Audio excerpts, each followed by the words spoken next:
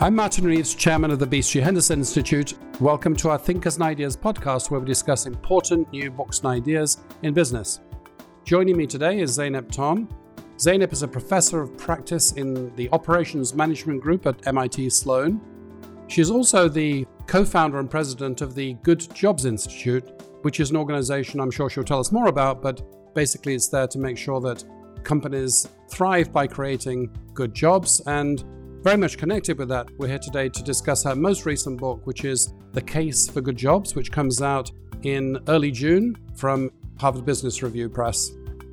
In her book, Zeynep discusses the importance of what she calls a good job system. I'll be asking about that, and basically makes the case that if we create good jobs that are interesting and well remunerated for employees, that this will be profitable for the company too. So thank you so much for joining me today, Zeynep. Thank you so much for having me, Martin.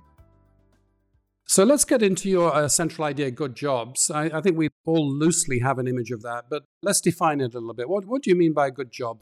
At the most basic level, a good job has to pay enough so that people can have agency in their lives. And a good job has to be one where people are treated like human beings with respect and dignity. So is that because it's a moral imperative, or also because it makes good business sense to do so too? Of course, paying people decent wages and treating them with respect and dignity is the ethical thing to do. But it's also the smart thing to do from a business point of view. Because what I have found in my research is that low pay and lack of respect and dignity is really expensive for companies. First, of course, when pay is low and people are managing multiple jobs, they can't sleep, they can't do their tasks, they can't focus on the job, and they leave. We have found that turnover costs to be 10 to 25% of payroll costs in many frontline businesses, as much as 45% of payroll costs. And it's not just high turnover that low pay causes. When companies operate with high turnover, then companies find themselves in a vicious cycle. And I first saw this vicious cycle in late 90s when I was studying retail supply chains.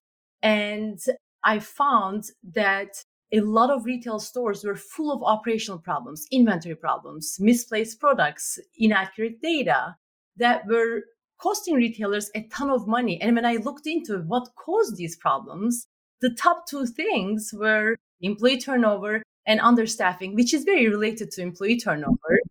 That's very interesting. That reminds me of John Kay's book, Obliquity. I'm not sure whether you're familiar with that, but his idea is that just as you can't aim directly to be happy, if you strive to be happy, you won't be happy. You can't strive to be profitable by reducing costs. You're better off taking care of customers, taking care of products, and probably in your case, taking care of employees, in which case you'll have a profitable business system. Is that sort of the general idea? That is the general idea. And Martin, as you said, so many leaders, especially in frontline settings, think that they can't afford to invest in people, right? Because they have tight profit margins and payroll represents a huge percentage of their overall cost. And they think this is not doable. But what I found is not investing in people is actually a lot more expensive. And there is a much better way to operate. Right. Sounds like it might be a bit of a US problem, but is the intention of your book to describe a more general global phenomenon? It is a more general global phenomenon, although most of my studies have been in the United States.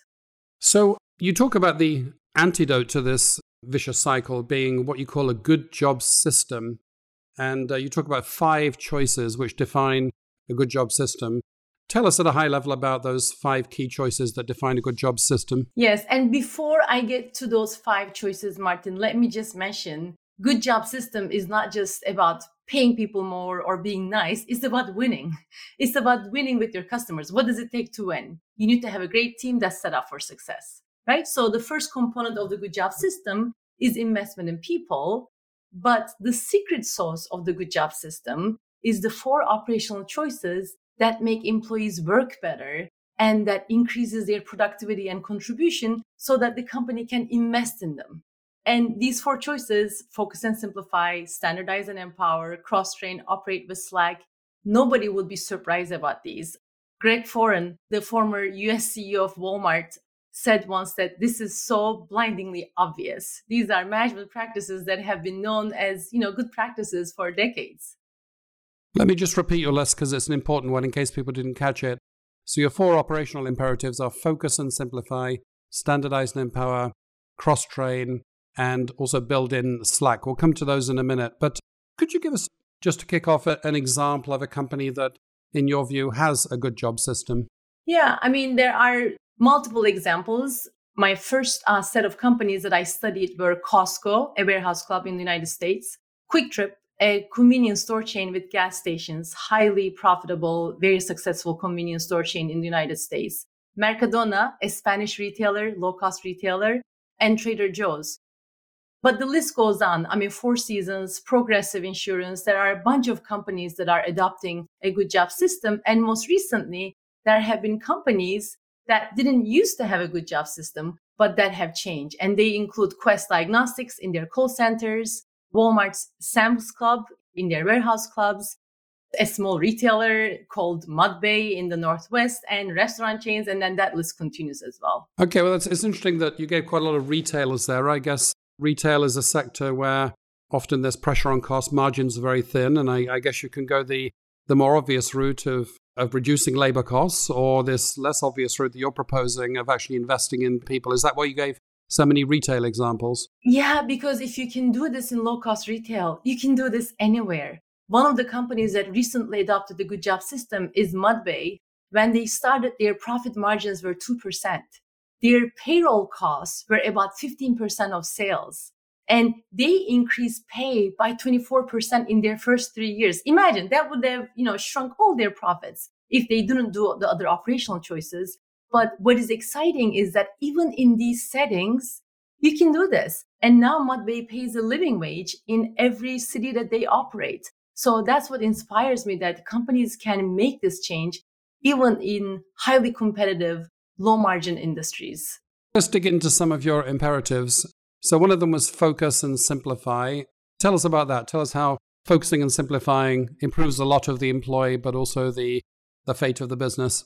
Yes. So in a typical company, especially in large businesses, in the home office, there are silos, and they are constantly making decisions that increase the workload in the front lines. And sometimes those silos that make decisions that not only increase the workload, but make the workload very unpredictable and very inconsistent.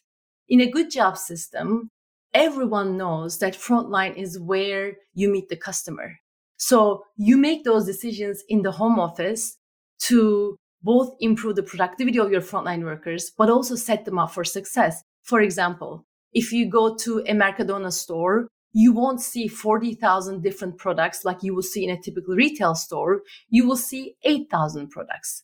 Now, what does that mean? What does that upstream choice make for the front lines? It means that now they're more productive and they shall merchandise. It means that people in different areas can be more knowledgeable about the products and services that they sell so they can help the customers better. It means that now that they're doing a good job, they find more meaning in their work, and that is motivating. And it also means that because they're more productive, Mercadona can pay them more. I guess, like most things, this is probably a balance problem, though, isn't it? In the sense that not all complexity is bad. For instance, innovation creates a certain form of complexity. How do you know how far to go with simplification? Oh, absolutely. And when Sam's Club, for example, adopted their good job system, they realized that they were increasing complexity in their stores because they were embracing omnichannel retail. That brings some complexity. So then you ask, where do I simplify? My best framework for this, Martin, comes from Costco, because oftentimes, we add so much without thinking, right? Companies tend to add because they're under constant sales, top line pressure, and they add whatever they can add to be able to grow the top line, right? So that is not innovation, but that is just maximizing sales. Companies like Costco that have changed so much over time, that have evolved over time, they have discipline in their experimentation. So before Costco adds a product or a service, before they experiment, they ask 3 questions. The first question is, can we do this well? The second is, can we save our customers money? Because that's what their value proposition is. And then the third question is, can we make money? If the answer to all of these questions is yes, then they experiment. But they don't use experimentation or piloting as a substitute for thinking or strategy, right? They put some boundaries around it. Okay, that's very good. So let's take another one of them, Slack. Slack probably sounds scary to any CFO. It means people not doing their job in some sort of loose sense.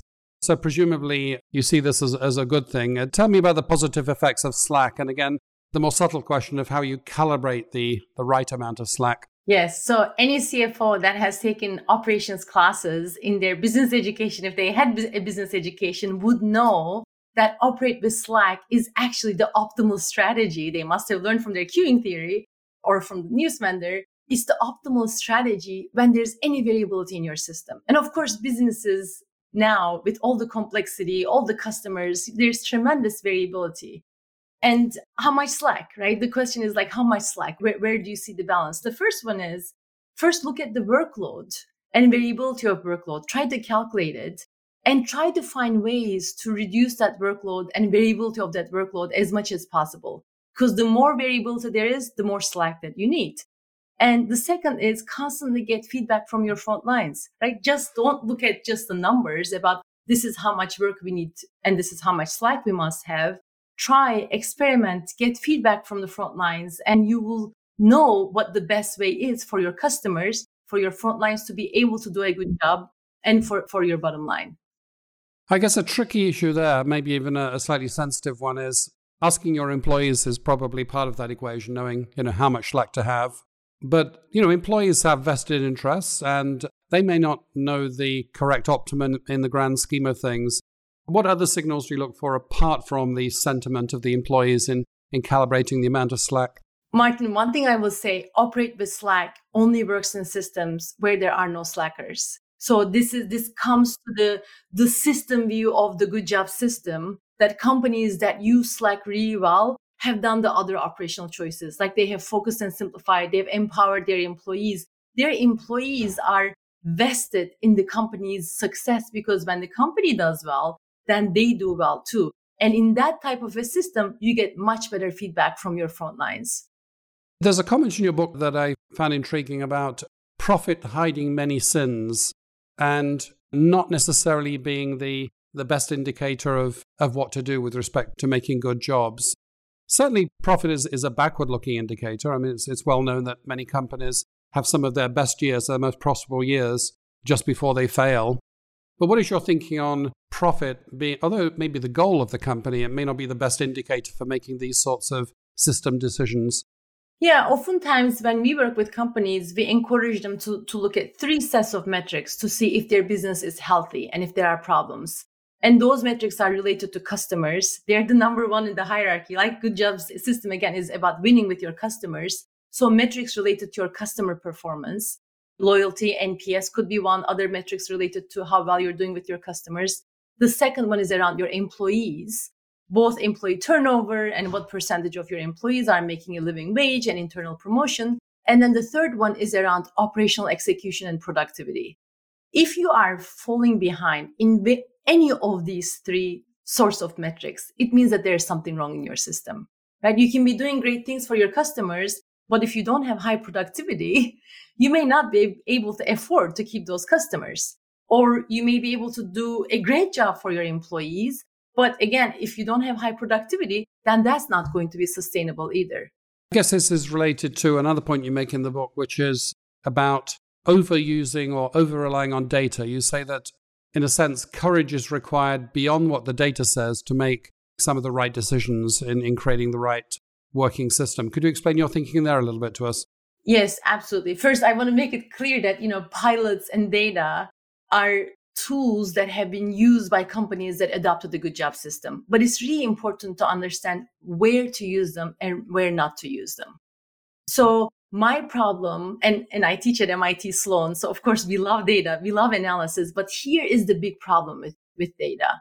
One is when we try to identify cause and effect relationships, when there's a system that's much broader than just cause and effect of 2 different variables.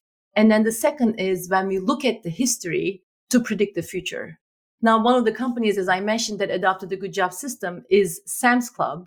And there was a recent interview with their chief product officer, and he said that during the last couple of years, they have been able to increase efficiency by 20%. And he said, if we looked at our historical data, we had historically increased efficiency 1, 2%. We could have never imagined 20% increase if we just looked at historical data and if we analyze it. So that's where you need the courage to understand the theory and say, okay, this makes sense. I need to do this to be able to survive and thrive. And these are the changes that we'll have to make. So it sounds like you might be saying two things there. The things you have data on, our sense, are limited by history, and we may need to go beyond history. And I also hear you saying that in relation to doing the right things for the future, we may not have the data. It may require an act of courage or faith or values or a qualitative judgment in order to get to a situation where you will have data on efficiency improvements. Is that the idea?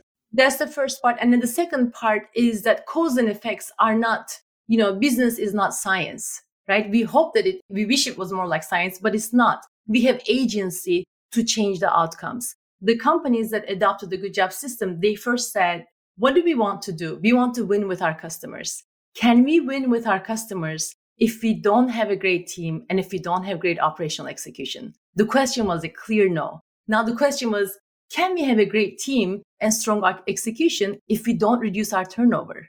And the answer was no. Now the next question is, can we reduce our turnover if we don't pay our employees well and if we don't set them up for success? So that type of logic, the theory led them to courage and conviction. Right.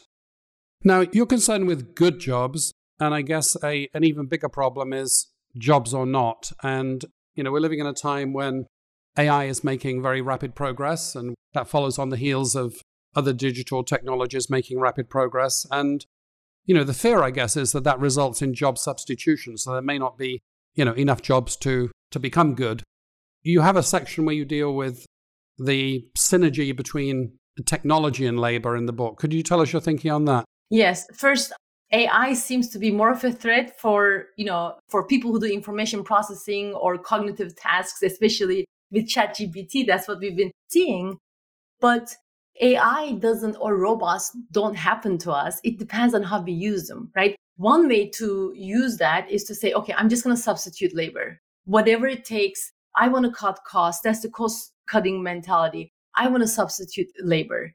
But another way to look at AI or investment in automation is to say, I'm going to use this to improve the customer experience and to increase productivity of employees. So again, I'll give an example from Sam's Club. They embrace technologies in a way that reduced the workload tremendously for their front lines, empowered them and enabled them to make $5, $7 an hour wage investments in their frontline employees. If you went to Sam's Club to buy a tire for your car, previously it would take you half an hour because the frontline employee would spend so much time going through tedious different manuals to figure out which tire was the best for your car. Now it takes them like 4 minutes. Yeah, let's try and calibrate that a bit, because I do understand that it may be necessary to train employees and value employees in order to best use technologies. So that's one type of synergy. I do understand that if you automate away frontline employees, your business may in some cases suffer. But I wonder if they're not, in other cases, places where substitution is possible, inevitable. And while we might remove some jobs through a process of creative destruction, it may ultimately result in the creation of other jobs. So again, it comes back to an issue of calibration. How do we manage the balance between technology, productivity, and job quality? I love what people at Mercadona told me when I visited them, because they had just automated their entire fulfillment center. That's a lot of jobs to take out, right? They did not lay off anyone because they found other ways for their employees to contribute to the company. They were growing, so they didn't have to lay off anyone. But the question they asked, their premise was, we never want to ask a person to do what a machine can do. I think that should be our attitude as we think about technology substitution. Now, the good news for all of us is that when you look at predictions for the future, there will be more jobs than there are people who can take them, because demographics is people are not having as many kids. Baby boomers are retiring. So our worry is not that, oh my God, we're going to run out of jobs. It's that there will be too many jobs for the number of people that we have in this country and in some other countries as well. So I'm not worried about that problem, Martin. And my colleagues at MIT don't seem to be worried about that problem, those economists.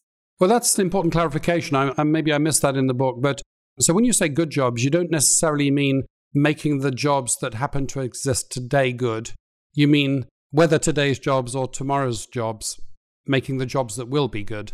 I'm saying there are a lot of bad jobs in the economy right now, and we should transform them into good jobs. Right. Today and tomorrow. And then in some cases may not be an issue of manner, it may be an issue of substance. Okay.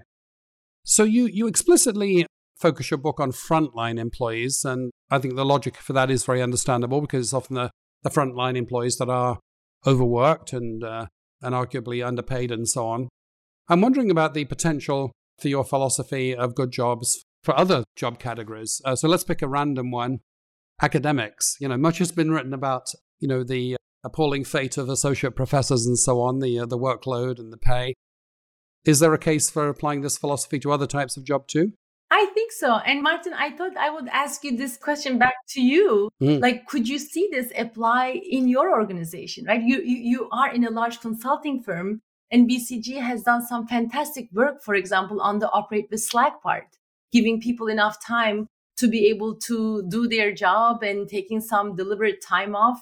It seems like you are investing in your people to be able to, keep them longer and create a career path for them.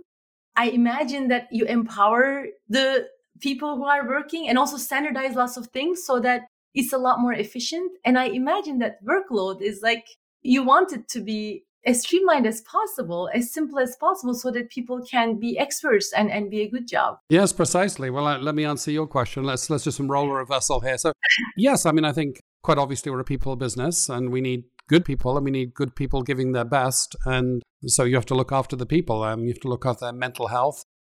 For some years and still, we experimented with a philosophy called predictable time off, PTO, and we use the same initials. I believe they now stand for something else. But the idea is that it's not just the amount of work that's a problem, it's the unpredictability of the work. And you can simplify people's lives very much if you create predictability of time off, time off so that you can be sure that you can go to the symphony on Wednesday night if that's what you want to do. So yes, indeed, I think we're already applying this philosophy to our work as best we can. Of course, it's a constant struggle because like technology, consulting moves very fast. The problems evolve and so one has to constantly look at this problem in new ways. Yeah, and it's a constant struggle for all organizations because we know that one thing that doesn't change is change.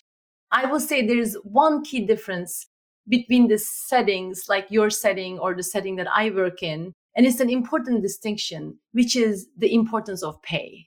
Because for those of us who make more than enough to be able to pay our bills, pay is not such a big deal, right? But for people who are paid so little that they have to work multiple jobs, they can't sleep. They are constantly thinking and stressed about, am I going to be able to pay this bill or that bill? Pay is everything. And those of us who make more than enough oftentimes underappreciate how important pay is and consistent pay is for someone's well-being. Yes, have you heard the phrase sweat to dollars ratio? No. In consulting, I hear this phrase a lot, sweat to dollars. I guess different jobs have different trade-offs, different balance of, is time the rate limiting quantity? Is money the rate limiting quantity? I think consultants and many other professions are quite well paid. The people don't necessarily have enormous amounts of free time. So that's where the highest marginal return is. And I guess we get into psychology here. What is most important to people? I guess you could say it could be dollars, it could be time, it could be autonomy, it could be mastery. So in a sense, I'm asking, what are we optimizing for when we try to implement good jobs? Yeah, again, once the basic things pay and you're being treated like a human is taken care of with respect and dignity, what we're optimizing for very much could depend on from person to person. But time, to me, those four choices make such a huge impact in my life. Operating with Slack to be able to do a good job, to be able to take care of my family and my work at the same time. Cross-training, my husband and I are cross-trained so that we can, substitute for one another and constantly focusing and simplifying. So all of those things make my job a better job for me. But what it means for other people. So unfortunately, we might be running out of time. So let me get to the sort of what to do differently on Monday morning question. So supposing a CEO is listening to this podcast and says, yes, this sounds very intriguing. I'd like to do that. Where do they begin? How do they conceive of a program? If they're not already doing this, where would you begin? Yeah, the first thing is to create urgency and alignment around this. Don't do this because it's a nice thing to do.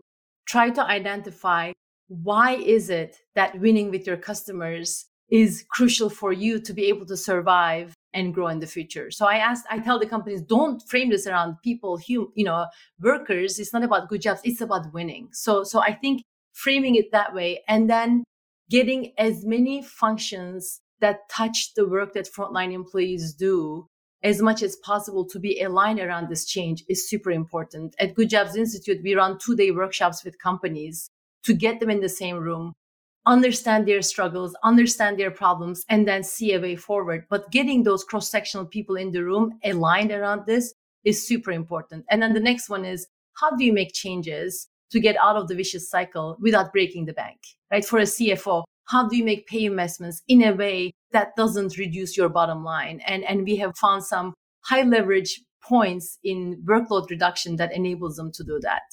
So just to wrap up, let's get a little bit personal, if I may. So you teach at a business school, you run an institute, you have a big family. It seems to me that you're under quite a lot of frontline pressure. Do you use some of these philosophies in your own life? Yes, I do. Every day.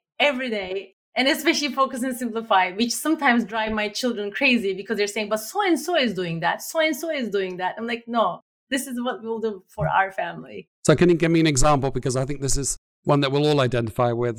What's a typical family situation where there's always scope for simplification, for example? Companies oftentimes imitate what others do to grow sales, right? In families, we oftentimes see so many other families whose kids are doing 10 million different activities. And I have 4 kids. If we were doing 10 million different activities for each of those kids, we would have no time for our family. We would have no time, to sit down for dinner at nights and spend time during the weekend. So this is one where we say, okay, find 1 or 2 that you really want to do. And let's do that. And let's try to bundle as much as possible so that we have more time together as a family. Yes, I think I'll be rereading your book with all of this in mind as soon as we finish today. So thank you so much and congratulations on the book. Thank you so much, Martin. So I've been joined today by Zeynep Ton, a professor at MIT Sloan, talking about a new book, The Case for Good Jobs, which comes out in June from HBR Press.